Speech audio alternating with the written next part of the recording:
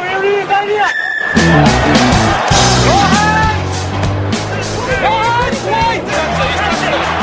thought he was alright. Give him back in that spot.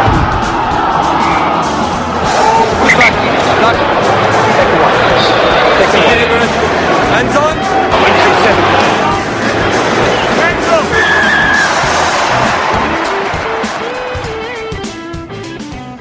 G'day and welcome to the Green and Gold Rugby Show, the show that gets you over the gain line. Tonight, it's live... No, over the gain line on all the hot topics of Australian rugby. Jeez. You've got to get a tagline, right? You've got to start strong, you know. This is like the Wallabies. Hang on, boys. We're in our 22 now. You've just thrown a dud pass and we're on our own line. Okay, that's all right. We've got a big clearing kick to come. Hey, JB. Yeah, sorry, I'm a bit confused. You said Green and Gold Rugby Show. I thought this was the Matt Rowley Show. Well, I've been trying to let go of the reins, but yeah. So the problem was Reg was getting in the way, but now we've got him out of the way. I'm slowly narrowing it down to the Matt Rowley hour. I've just got, unfortunately, I've got you two guys barging in this week. But look, talking about you two guys, let me introduce Hugh. You're here with me to have a bit of a fireside chat. How are you going, mate?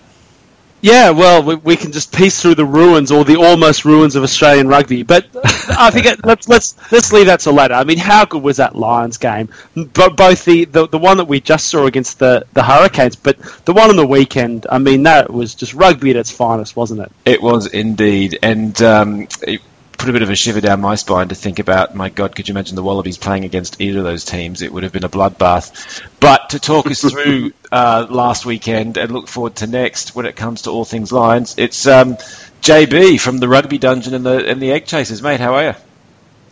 I'm very well, thanks, mate. How are you boys? We're middling along, I'd say. But we'll have a good old bitch and moan later on, mate. First of all, let's talk about last weekend, the Lions, the All Blacks. It was momentous. Everyone was looking forward to it. Did it live up to the hype, JB? Were you pleased with the event at least? Oh, I tell you what, I think you nailed it. It was one of the great rugby occasions, in my opinion. This All Blacks team are awesome, and I'm sure we can get into that now. But I'll just say this. The reason that they are so awesome is because I actually thought the Lions were pretty good. And they got taken to pieces. I mean, what more can you say? Yeah, no, it was indeed. And actually, so for those trying to listen into this ramble fest that I'm presiding over, look, we are going to have our 5 burning questions. Number 1 I'm about to put to JB in a second is going to be, how good was that All Black performance? Number 2 will be, what do the Lions need to do to bounce back? Then we'll get into number 3, which will be, did the Wallabies deserve to beat Italy after all? Number 4, how do you grade the June series? And number 5, is there any reason to care about the remaining rounds of Super Rugby? I'm not sure JB did care in the first place. But let's get back to that amazing match that happened last weekend. So just how good was that All Blacks performance, JB? Well, I'll tell you this. The game panned out almost exactly as I thought. The only difference was the team doing the dishing out of the things that I said they would do with the All Blacks. They kicked more, they ran off 9. I mean, when was the last time you've ever seen the All Blacks run off 9? They ran off 9, so like 63 times. Now, running off 9 is kind of a Northern Hemisphere, it's this derogatory term that people use for rubbish rugby up here, but they just reinvented it. Yeah, they did. I think Hansen said that they showed that they could play down and dirty if they needed to, and there's been plenty of chat about that going on the Twitter sphere, I noticed, over the last day or so. Did you see the stuff about Kano deliberately aiming at what's the halfback's name again? The Irish halfback, Conor Murray. Murray's leg. Yeah, did you catch that? And I'll tell you what happened. Right, is Kano aimed at Conor Murray's leg, and I bet right after the game, Warren Gatland would have noticed that it really upset Murray and passed little notes to Howley and said, save that for the Six Nations. So don't listen to all this nonsense about how upset he is about Conor Murray's leg, because I guarantee that Wales will be doing it come the spring. But so you're telling, so look, back to the match though. So Yeah, so talk us through it, mate. So how did the All Blacks, you said obviously they kept it as a tighter match, which you were kind of surprised by. Were you surprised with that sort of rugby managed to get over the lines? Because I thought the Lions, especially in the forwards, I mean, it was pretty heroic stuff. It was pretty fearless. Yeah, it was. It felt to me as if they'd designed a whole new strategy, because I'd never seen the All Blacks play in this way before. And the idea was to make sure that the Lions couldn't win the game line battle by using their line speed in defence.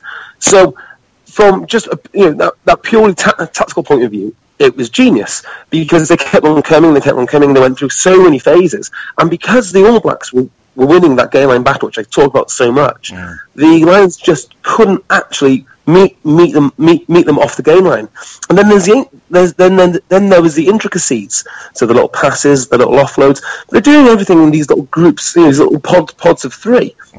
And you've just got to take your hat off to not maybe Steve Hansen, but maybe all the people that he's gathered around him to come up with these strategies. It was absolutely brilliant. I tell you what really impressed me was the discipline. It carried on over and over again. And if you've got playmakers when you're outside, on the outside of someone like Aaron Smith, who was brilliant, by the way, someone like Beauden Barrett, why wouldn't you give it to Beauden Barrett? Or later, Aaron Cruden, or all of these guys, but they were just disciplined and they did everything. They did everything exactly according to plan.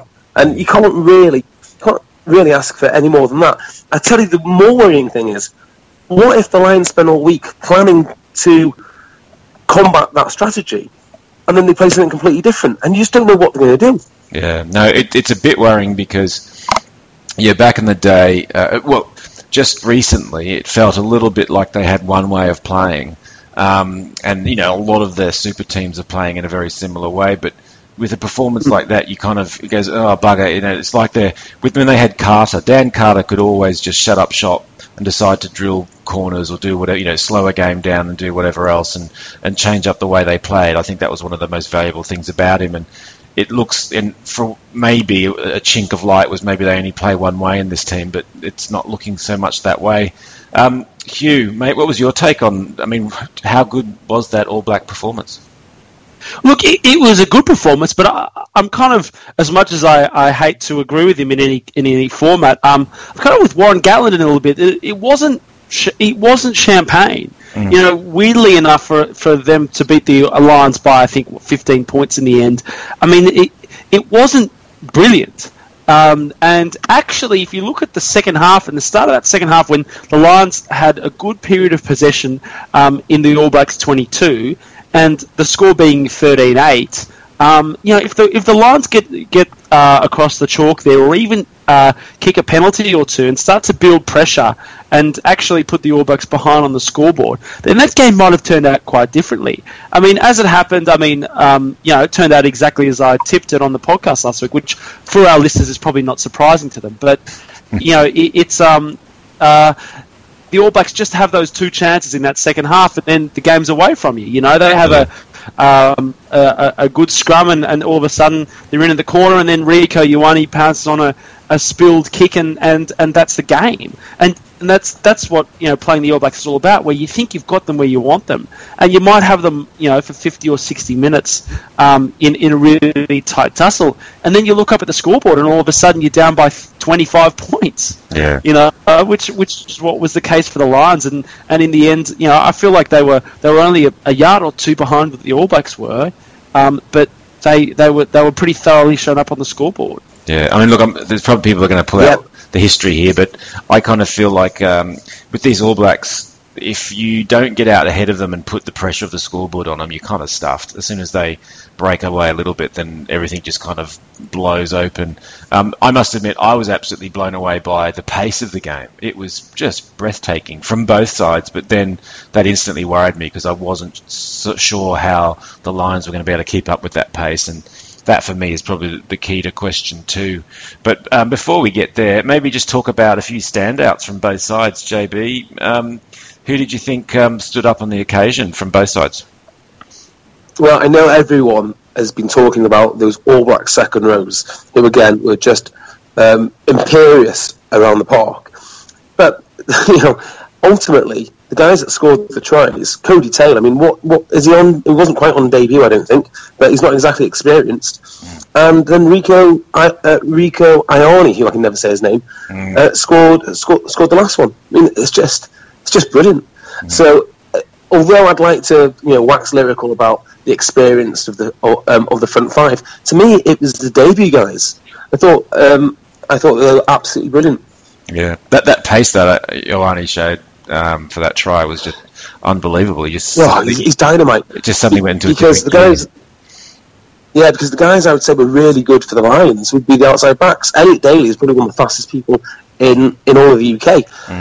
I thought that both the centres, Ben Teo and Jonathan Davis, were really good.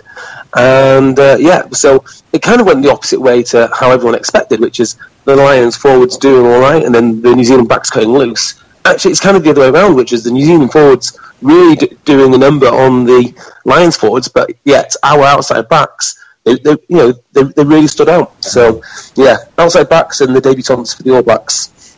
How good was that Lions try, though? The one that Sean O'Brien finished off. That was just absolute vintage, wasn't it? I'd like to ask you boys about this, because I think that might be, if not I think that's probably in the top 5 best tries of all time. If you consider the pressure and the event and how it was scored and the distance and the range. I mean, when you add all these things up, it's got to be there, hasn't it, right?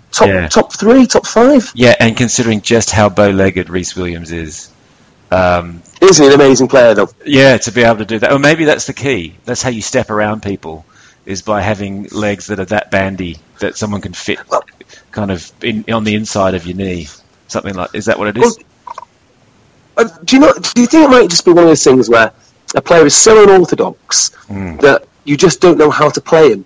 It kind of happens in every sport. Like, occasionally you just get a guy who no one's really seen. I mean, he hasn't ended up with bow legs through doing loads of squats. Yeah. He just is like he is. Yeah. And I just wonder if you just don't see anyone like him, and therefore, how can you really prepare? Yeah, well, exactly. You're used to tackling for the knee, and the knee's just like, it's not there. It's like they're not there. It's a foot, the foot to the left or foot to the right. But I mean, what guts for him just to look up and say, "Look, I'll give this a go." The best thing, what actually made that such a great try is the kind of the body language that Kieran Reid does when he misses him at the very beginning. When yes, Reid does that little feint, and he goes, "Oh." He knows. He really comes in for the smash too. Yeah, and completely misses. It was such a good try too. I think those are the best tries too. Where I love a good try with a bit of razzle dazzle and long cutouts and passes under the legs and flick passes. But actually, the best tries are those ones where it proves that in many ways it's rugby is a simple game. There's a lot of it's literally just finding a free man and running into space and then finding another free man and going from there. I mean, bringing it back to the players though, Matt. I mean, JB touched on it, but Aaron Smith, I thought was absolutely sensational, and not to dwell on it too much, but the differences between the situation in Australia with the halfback, it shows you what a halfback can do in the way that he directs the play, around the ruck and wider too with his vision and setting up that first try to Cody Taylor. But then, the way that he'll, his option taking is just superb, and he'll take 2 steps forward and fix the defence and throw a pass to the right man, or just keep the Lions guessing. And the Lions, he was the key man to all of that, attacking narrow and then going wide and then narrow again. I mean, just the way that he orchestrated that attack, meant that the Beauden Barrett didn't actually have a whole lot to do in terms of the playmaking, and actually most of it was orchestrated by Aaron Smith, which I thought was just fantastic. Do you know what? I couldn't agree more. I think you hit the nail on the head there. And I was just wondering, actually, I'd like to know your point of view on this. Do you think that he is so good, not only because of his natural talent, which is undoubted, but because he's in such a settled rugby nation, such a settled system? Because I think about your scrum halves. I think of someone like Genia. He's constantly moving around. He's not particularly settled, and I wonder if that just rubs off on the way that they play their international rugby. Well, mate, you go back to to Ben Darwin, who you've had on the Dungeon. Yeah. We've had on the Darwin theory. The Darwin theory of rugby evolution. Yeah, you couldn't be, from Genia's perspective, where he's been playing all his rugby on the other side of the world, and then comes down to play with somebody he never has a combination with. And we know how important for him previously the combination with Cooper was. I think it's a perfect example. And then you see, like, even Nick Phipps, right? Even if he was fit, he hasn't been the number one, not the solid number one for the Tars even. For the Waratahs this season. So, and then you've got Powell, who you can throw in, who's barely played any international rugby and doesn't play with anybody who, there's no link that he's got there as well. So, look, it or at least hasn't been in the national setup like Smith's been there. Because I'm actually showing how crap my knowledge, but, because, yes, Smith and Barrett play together, don't they? No, they don't. They don't play the provincial stuff together, but, they do... They do have a lot of time with the All Blacks, so, take your pick. Yeah, well, I mean, they've kind of built up that combination, I guess, a little bit now. But, our bigger problem is, I think, just the lack of quality, because, if it's not Smith, then you've got Perenara, right? So... he wasn't bad. Yeah, he's definitely got a mouth on him. But, amazing performance. But, look... Thinking about this weekend then, what's different? So what do the Lions do, JB? Oh, right, okay. So thought long and hard about this. I originally thought they don't change the team. Like, they've kind of... They did have some success. And the success I'll be talking about is the fact that 2 of the All Blacks tries came from basically good fortune. So the Ioane try and the Cody Taylor try. But then I thought about it a bit some more, which was it good fortune, or was it because the Lions were knackered? Was it because the speed of the game, and the Lions were looking for excuses, particularly with that try off the scrum with the Kieran Reid pickup? So they need effectively, and it's cliche, they need to slow down the game. Now their pack was good. But, of course, didn't have Sam Warburton in. Now, I don't think Sam Warburton's going to change the game completely, but actually, he can slow down a breakdown. So can someone like Itoje. And I was going to suggest that maybe someone like Marler come into the mix. That's not going to happen now, because Marler played 75 minutes today against the Hurricanes. I do think that Itoje coming in would help, and I do think that Warburton coming in could help, because... if you can slow down that breakdown, well, then Lions can reorganise, and then they can get off the line and win that all important gain line battle. So I think that's important. There's been a lot of talk over here as well about moving Farrell out to 12 and starting with Sexton, but I don't buy that at all. I actually thought that we took it to them in the midfield because they were more physical. And again, I don't think Sonny Bill Williams deals with big centres particularly well. Teo's a big centre.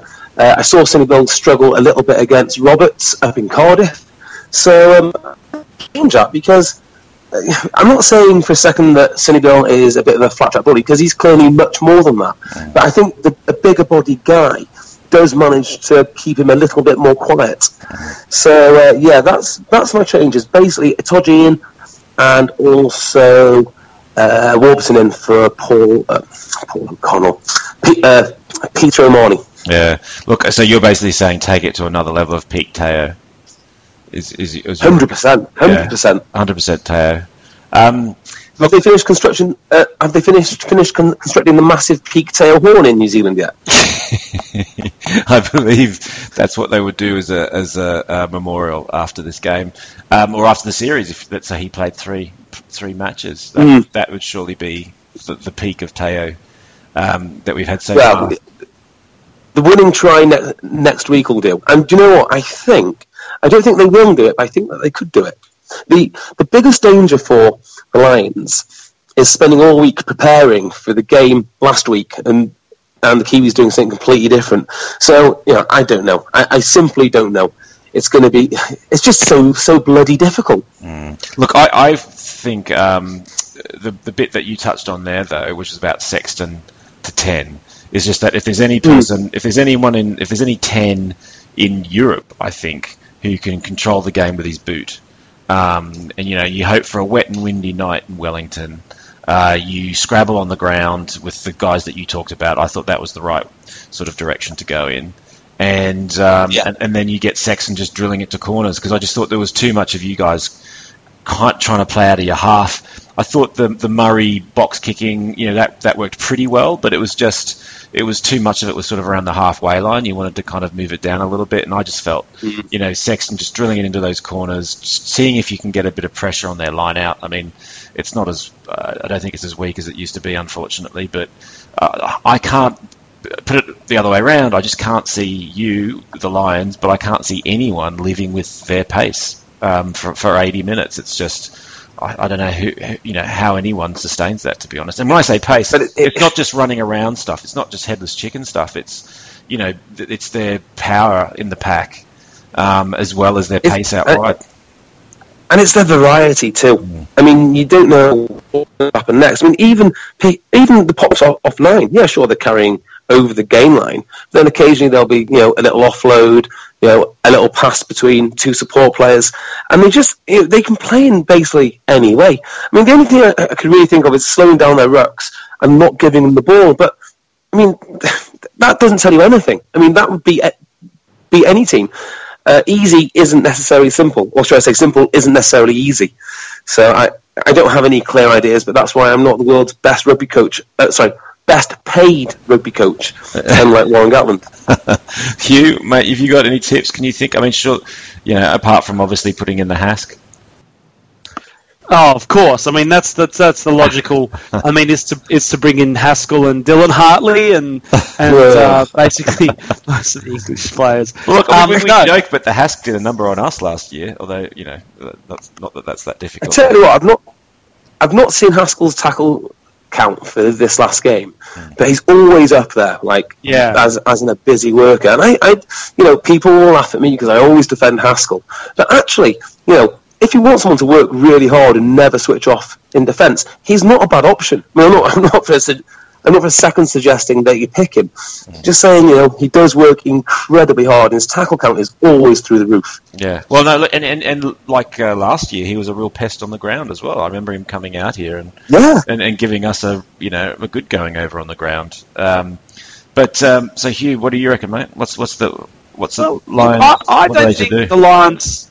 Well, yeah. Look, I don't think the Lions have to do a huge amount actually, and it's funny, again coming back to the Darwin. We've got to work out is it Darwin's theory? Is it the Darwin coefficient?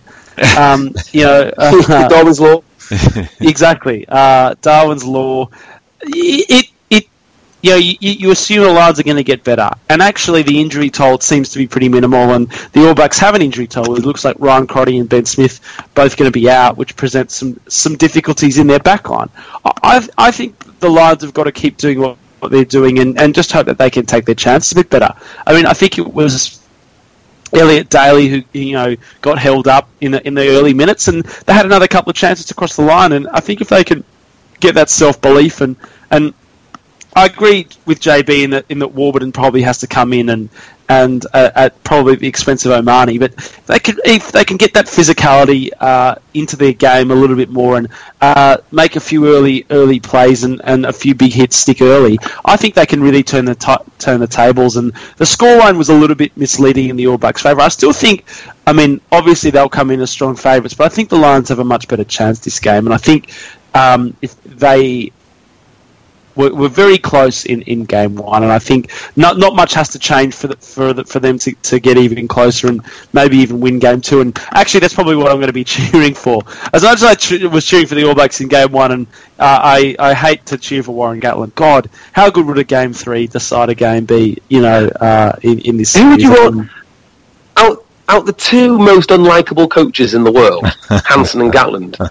How did you choose between the two? I mean, I can choose because obviously I'm from the UK, but for you to choose, that's heartbreaking. It's very tough.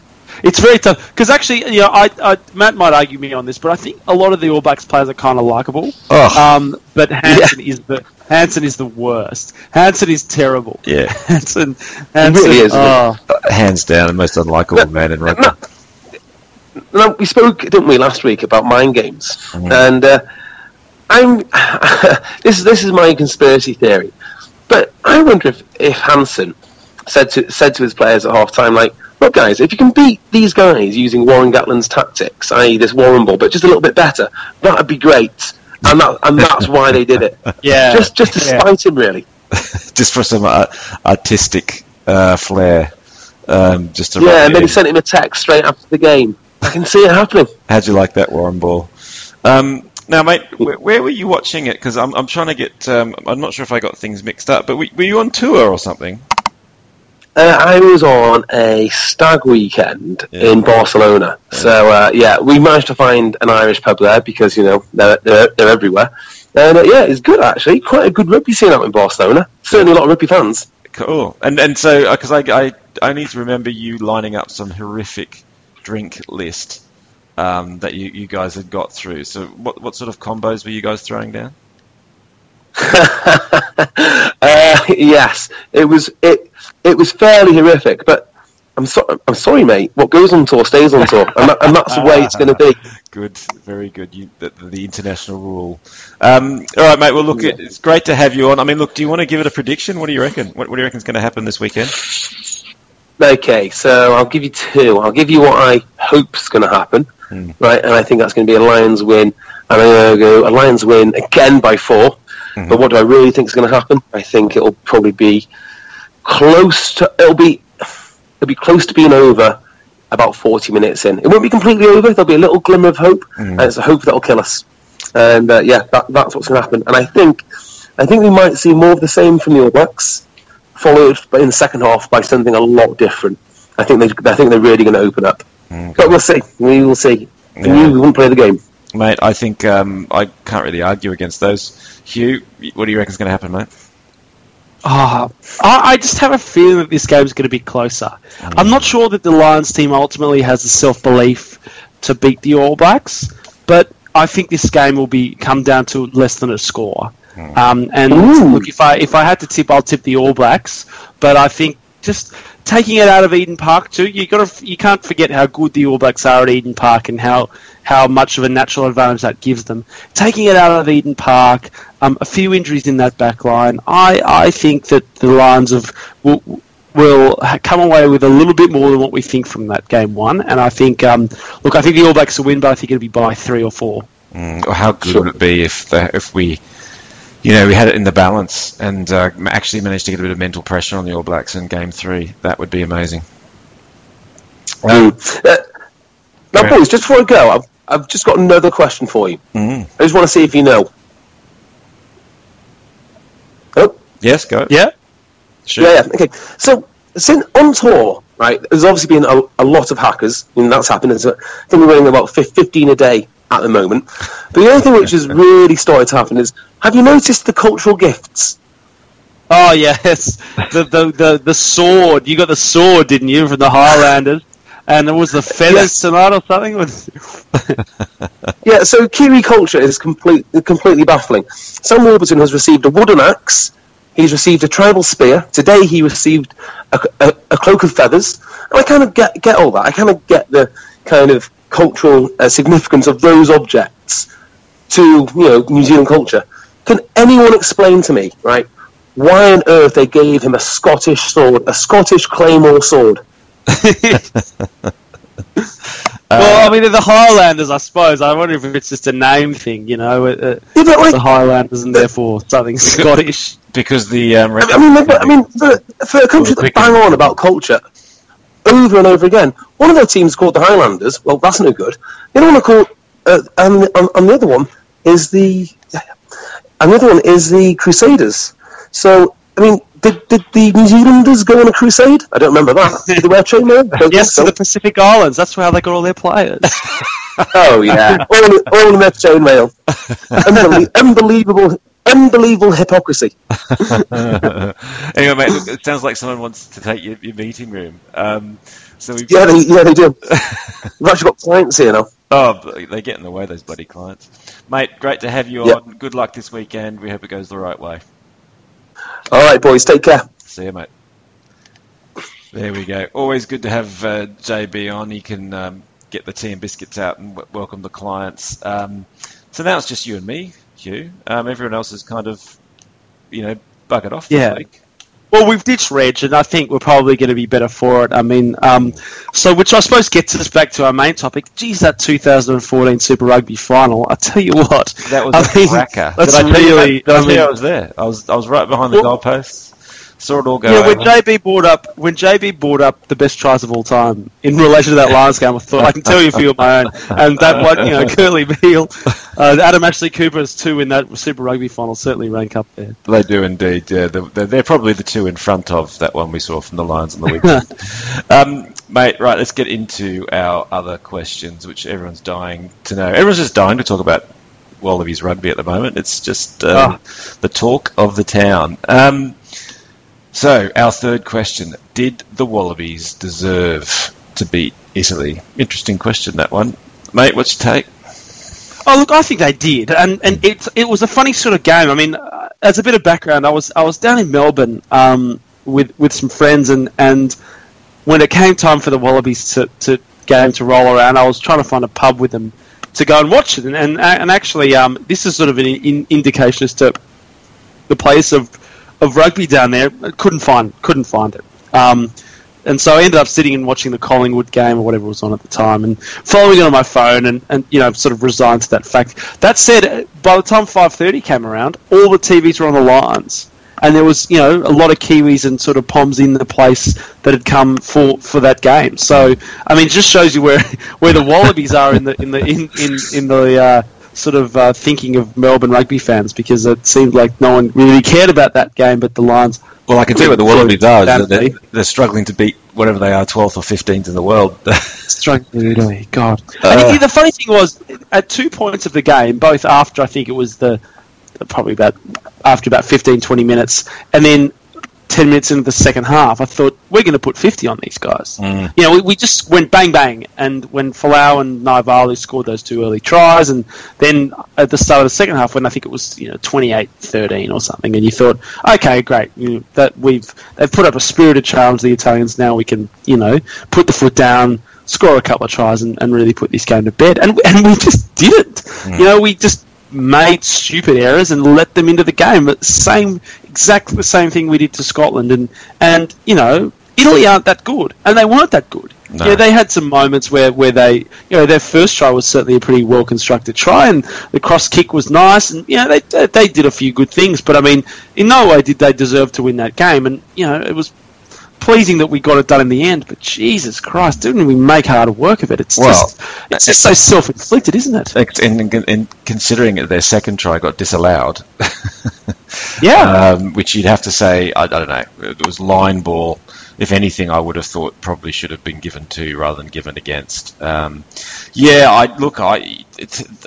commented on Twitter how someone had written it up. I think it was Fox Sports, sort of saying, Wallabies cruise past Italy or something. I was like, what game did you watch? That was bloody hard work. Far harder work than it ever should have been. We just seem to have that ability at the moment. It's just to turn whoever we're playing, just make it hard. Almost doesn't matter how they're playing or how we're playing, but we will turn that into a really hard match. And it just, it really, really, really struggled the whole way. Well, it wasn't, like you say, it wasn't the whole way through, but with that, what was it, 5 minutes to go, and up by only 1 point. 28-27. Oh, yeah, that was a shocker, and you could just feel it going the wrong way, and I think you could see it written on their faces as well. Until obviously. You're my favourite number 10, 5'8", stood up there and went through the line. The Iceman. Yeah. Ice. He had a shocker. I mean, he had a shocker of a first half. So did Genia. I'm down on Genia now. I think he was our Green Girl Player of the Year last year. And I mean, I don't know what. Obviously, France hasn't treated him particularly well. I mean, if I were Michael Checker, I'd have him up doing sandhills for the next 2 weeks. He's just behind the pace. There's no other way of putting it. I mean, and the fact that he has to play 75 to 80 minutes of every game is a pretty damning indictment on our half-back stocks. Because I mean he's just that when he made that break late in the game and threw that horrible pass in the touch. I mean, it just summed up everything about where he is at the moment. Yeah. Just his instincts are there, but he just doesn't have the skill to execute it. And broadly speaking, some of the Wallabies attack, it reminds me of like a Year 7 band trying to play Led Zeppelin or something. Like they're trying to do things that they don't have the skill to do.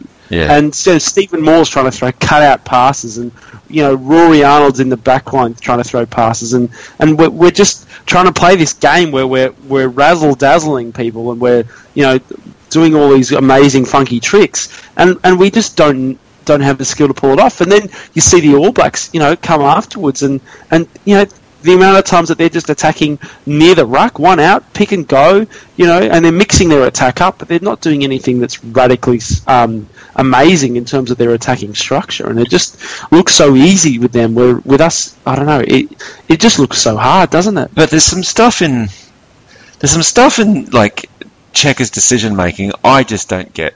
So Bernard Foley, for all the Iceman and you and I cooing over him, we will both admit he has a shocking kick to touch at the moment.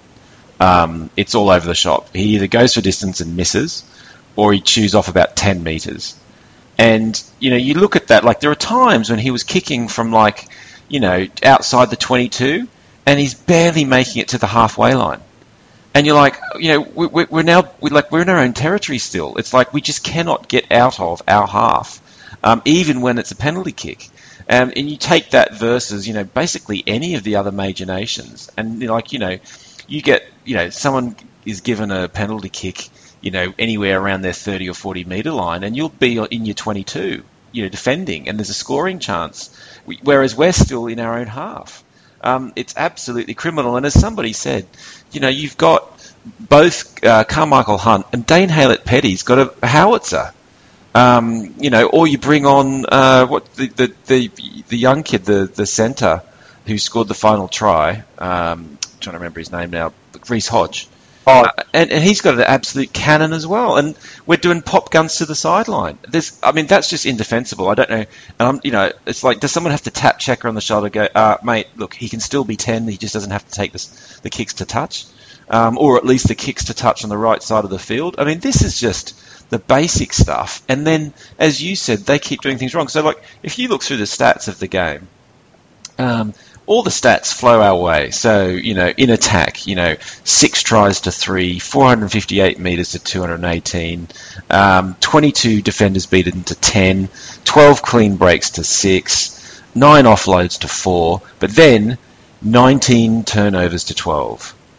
And that's it, right? That's our classic. It's just turnovers, drop ball, mistakes, mistouch, this sort of stuff. It's just it's just a killer. And it just makes it impossible to watch. We just kind of, just want to shoot yourself. It was like that bit when Folau threw that stupid bloody pass, line out. That quick line out? Yeah, well, that was one of the most maddeningly stupid things I've ever seen. Oh my god! And then it hit Foley, and then he knocked it on, and I was just like, oh, that was probably the best outcome from that. That it wasn't another try. As I was chatting with a mate about it tonight, actually, and it's like you could see all the players were sort of going, no, is he no? And he still threw it anyway. Sort of almost happened in slow motion. It was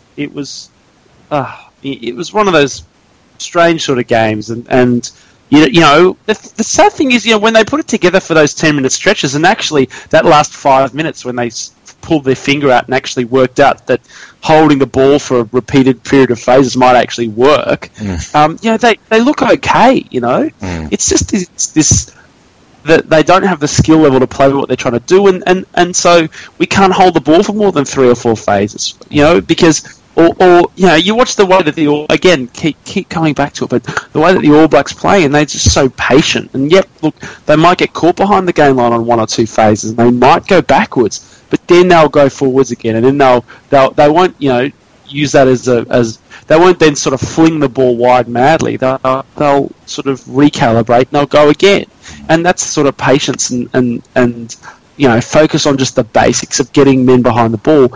It's what they do so well. I don't know.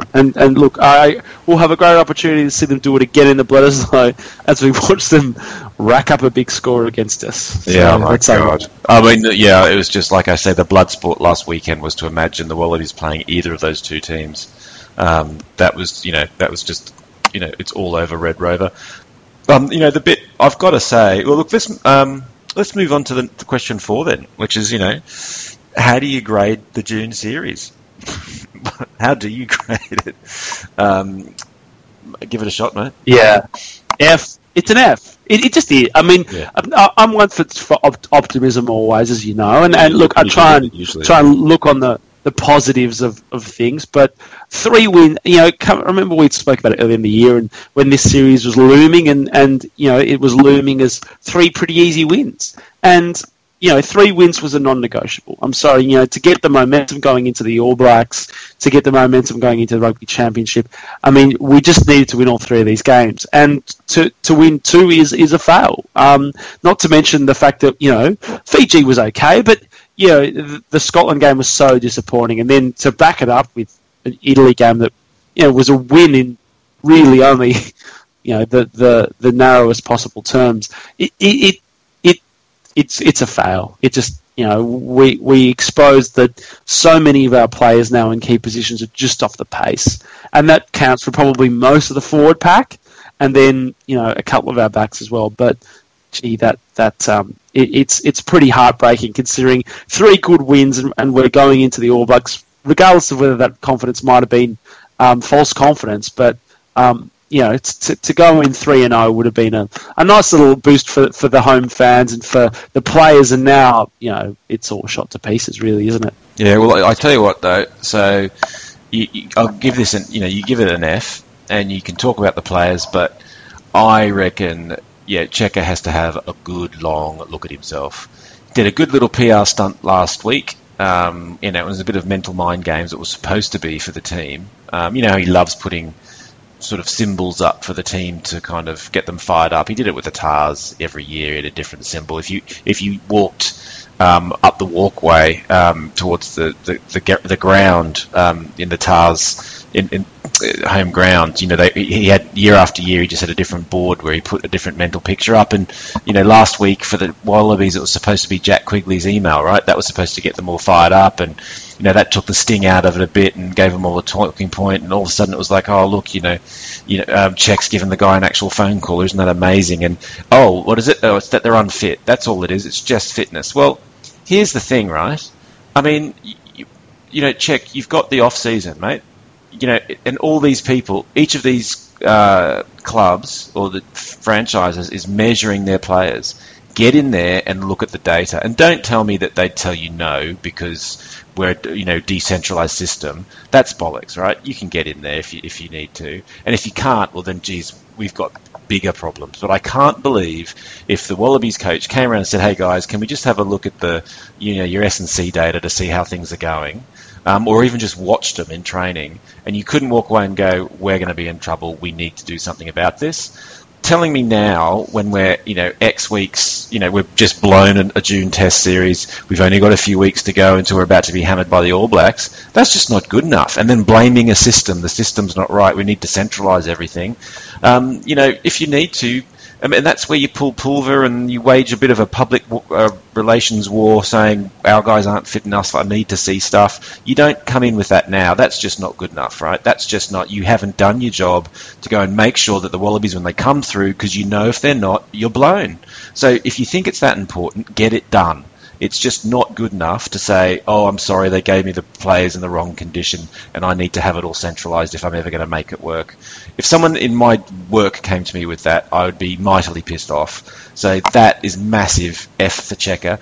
And then the next bit is, like, we're just seeing, it's not all fitness. I do agree that fitness makes a massive impact on being able to play with accuracy and all the rest of it, but it's like game plan stuff. Like we just talked about the Foley kick, like who kicks to touch, very simple thing. I mean, in a subbies team, you'd figure that out. It doesn't have to be the 10 if he hasn't got the best boot.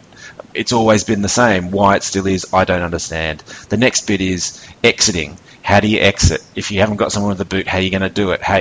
But these kind of poor mid-range box kicks from Genia, or poor downfield things from Foley where there's no chase, which then has the opposition with the ball back in our half after we've just tried to exit, and we just spend match after match after match playing like that. I can't get my head around it. Absolutely can't get my head around it. And then we go and get dished up in the scrum. So, ready to, it beggars belief. And I'm afraid, I'm not trying to go Jack Quigley on it, so I'm not saying people have pulled a Hartledge. I just think it's... You just have. Well, no, I'm actually saying, I guess where he had gone was that it wasn't about players caring, which I think, everyone backpedaled on and said, look, I think they do. But, I don't think... And, I don't think they're being put in the right place. And here's the thing. I bumped into somebody, a mate of yours and mine, actually, just out on the streets of Mossman, as it happened to be the other day. And we were having a yarn, and we were sort of saying, how good would it be to see Link back? Somebody who can actually play more than one style of footy, and, who could grind out a win when we needed to, sort of thing. It was kind of play that mental mind game for a minute, right? Despite all the water under the bridge, wouldn't it be good to have somebody who could actually have a plan B? Yeah, I mean, I think you raised a number of valid points there, and the fitness one does strike me too. Or Check, and look, Check has alluded to it a few times. They're not fit enough. Well, what are you doing in January? The system is currently set up where we sort of say goodbye to the Wallaby players in November. They then go to Super Pre-season and front up in February when the first round is. They've got a month or two there where, presumably they go off on holidays, come back in a pre-season fitness program. Now, Nathan Gray is the Wallabies defence coach. He works at the Waratahs. Stephen Larkham is the Wallabies attacks coach. He coaches the Brumbies. So, this whole thing of, it's the Super Rugby clubs have really got to present to me the players in better condition. Well, I'm sorry, mate, but your coaches are the ones that are doing it. Yeah. Not to mention the fact that, when all this Super Rugby preseason is taking place, you're presumably around Australia as well. So it's all, yeah. I agree with you there, Matt. You did on the money. I mean, let's pivot positive though. I mean, the ranting aside, a couple of positives. Yeah, go on. Carmichael Hunt. Yeah, I'm with you. Hasn't he been a discovery? Yeah. I mean, that bullet pass he threw to Israel Folau to set that try was something that was really special, and to couple that with some of his hits in defence, and he's just general game awareness. I mean, he looks like a long-term Wallaby to me, and in a position where at 12 we've sort of struggled for consistency, and we've had Matt Giddo come back, and we've had Reece Hodge, and we've had Kurtley Beale and a few other different people slotting in there. Hopefully we can maybe find some long-term continuity and have Foley and Hunters out 10-12 moving into the next World Cup, because that's a little nexus there that we haven't had stability in a long time. I know, that's really interesting. Look, I just love the guy's work rate and just the way he got about it. I mean, he's still got still kind of lacking a few of those rugby skills around the breakdown, but GC throws himself into it. He's always there, always trying. You don't see him, never see him pull a Hartledge in defence. He's always, he's putting some big hits in as well. I think he absolutely shone. And then obviously our second row hero has come through. This series looking at absolutely the goods, hasn't he, old Coleman? Oh, hasn't he just? I mean, can't we need to inject the other 7 forwards with whatever he has in him, because it's just remarkable. His work rate and his accuracy in defence is something staggering, and his stats are remarkable. But also the way that he can consistently get over the game line and attack, even in the dying minutes of the game, is also laudable. I mean, and look, we can point plenty of fingers at people that have made mistakes this series, but really he hasn't. And that's something that's special. The other guy I'll mention, because we don't mention him enough, I don't think, for how good he is. It was great to see him back in form. But Israel Folau, he has been a real 3 tests.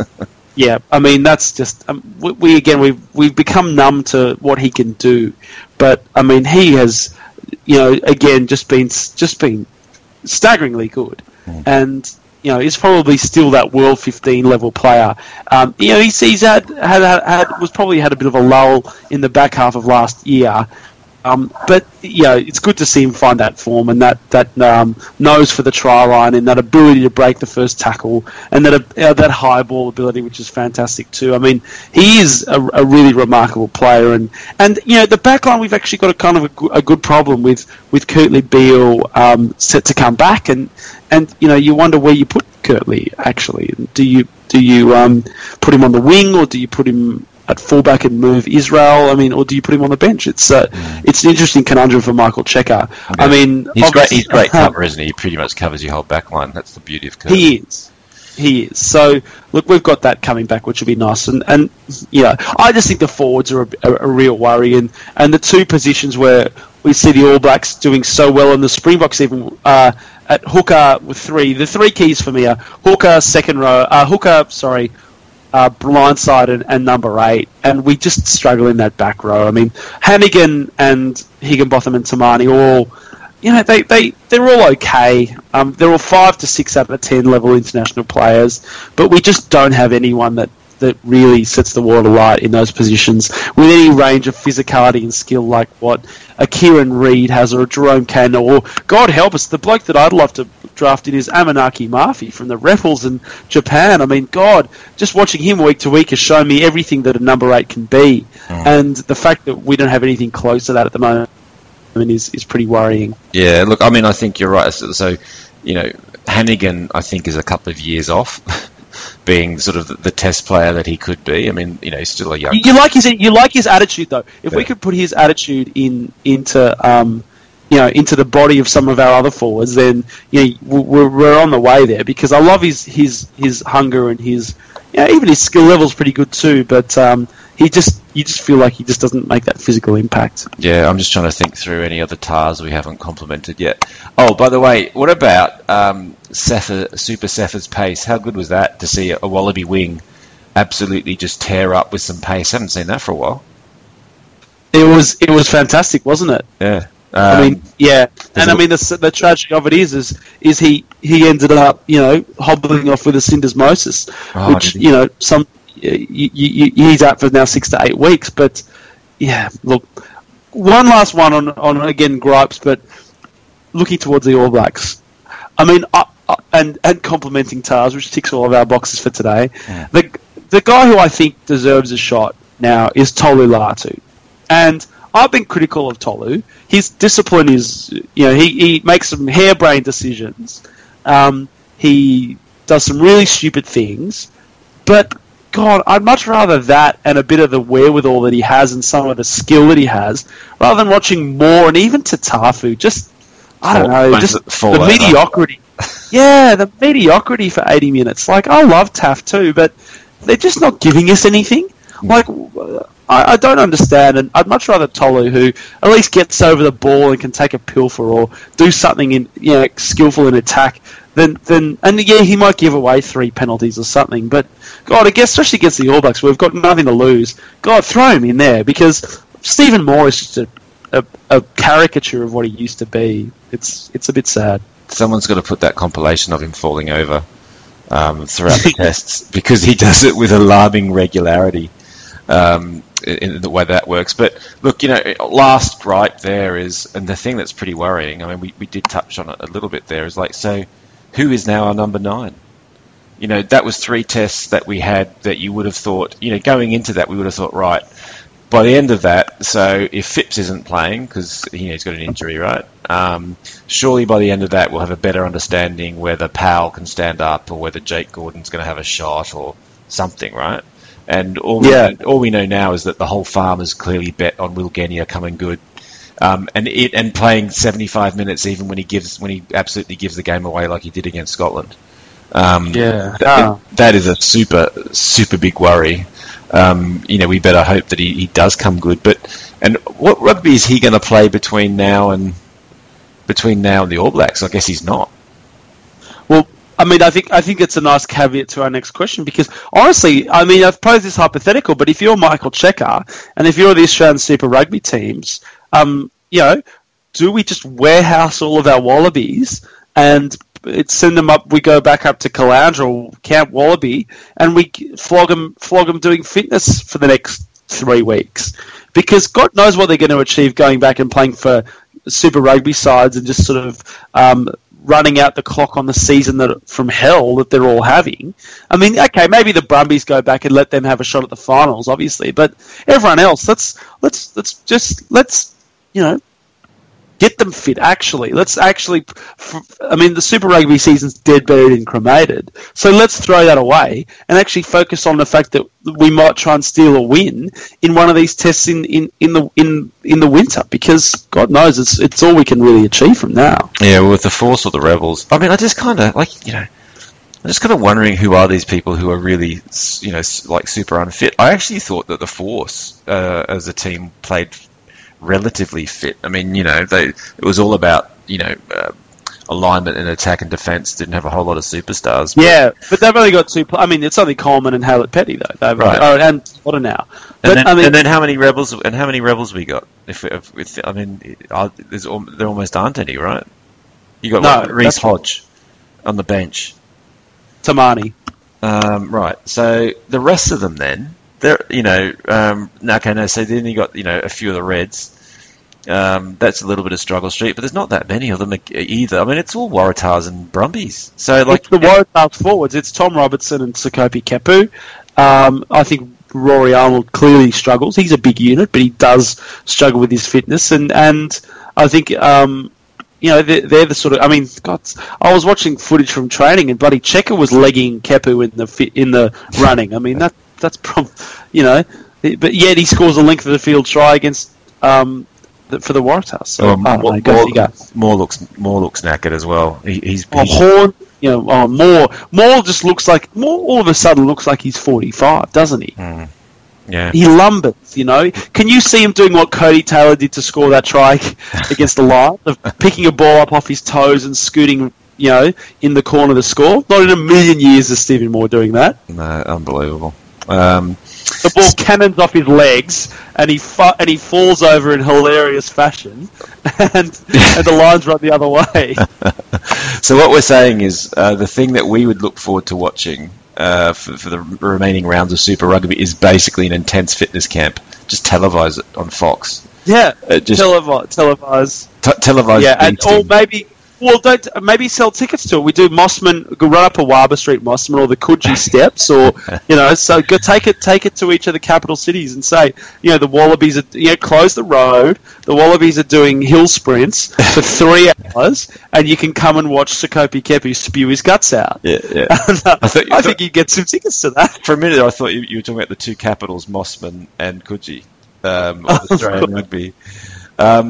Oh, geez, yeah, we're not making any fun tonight. Any friend tonight. We really needed Reg here to try and keep us on the straight and narrow. Well, we need to get one of Spyro Zavos' emails from the ARU. Have you seen that? I saw his apology today. What an utter debacle. Guys, anyone listening out there, just the rule that we should always follow, and I don't know why people still don't, is never, ever, ever read Spyro Zavos, because the man is immortal. To put it bluntly. I don't know if that's maybe overstepping it slightly, but he is apologies off the reservation. And this on the website. Yeah, is that defamation? I don't know. I mean, luckily no one listens to this late in the podcast, so we're all in the clear. You know what? But luckily cut out just as you said whatever you were going to say. Oh, really? I think you were saying he's a misguided. Amazing. I apologise. That was probably a bit harsh as well. I apologise, but yeah, he just don't read him. He's not. Much like Stephen Moore, I think his best years are behind him. So I didn't actually read the original thing that he had to apologise for, because the whole thing was that he thought he had an email purporting to show who the ARU thought their enemies were, wasn't it?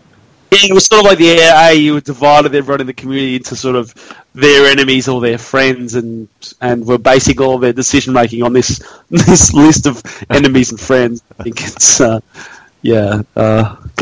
Well, I think the But we're capping off a superb couple of weeks in Australian rugby. But anyway, people, how depressing it is that, we have to look forward to the next Lions versus All Blacks game for a bit of decent rugby. Yeah, but I mean, you know what? It's got people talking. I mean, and it just shows you when, for all the woe about our code, when it's played well, and it doesn't matter who's playing it, that people tune in, and it was the talk. I'd love to see the ratings and that sort of thing, and that Melbourne experience just showed it. People were watching it in the pub, and they, were even those that weren't really big into rugby, and the people I was with, they were drawn to it, and you won't see it played much better than that, I've got to say. It was pretty amazing, and I just hope the next game can be a similar standard. Yeah, well, look, just to provide some usefulness to our listeners, we should probably talk about what's on. Is it this weekend? Is it back on? Super Rugby, or the Lions? Yeah, let's have a look. Yeah. I think we've got a week off. I think the Saffers have a go for a round. Because they lost around, it's a debacle of the competition. Yeah. So we've got, so this week we've got the 1st of July, so the Sharks, the Bulls, the Jaguars and the Kings, the Cheetahs playing the Stormers, and the Lions playing the Sunwolves. So those two South African conferences go at it. And then next, not this Friday, but next Friday, we've got Reds, Brumbies and Force Rebels, followed by Waratahs, Jaguars. So, what a return to earth, and at least we'll see some Australian teams winning games again, so that'll be fun. Well, I think I'm going to be at that Waratahs Hags, which could be an interesting game, because the Hags are pretty crazy. So there you go. If you've been wondering what South African rugby looks like, you've got all weekend just to indulge in it, catch up, see what you've been missing. I mean, I couldn't give you. I have absolutely no clue. Find out what some of the player names are before we play against them. Look, mate, it's been good. We didn't think there's just the two of us and a bit of JB, but I think we've managed to kill an hour there. So I think we've done okay. Good on you. Welcome, on the Blue and Blue Rugby Show that we've managed to punch out. So, but don't worry, for all of you swearing at your headsets or in the car or on the train, I'm sure we'll be able to get some balance back in next week for you. But thanks everybody for joining, downloading, letting us come into your ears today. Hugh, thanks, mate. Cheers, mate. Till next week. Okay, see everybody.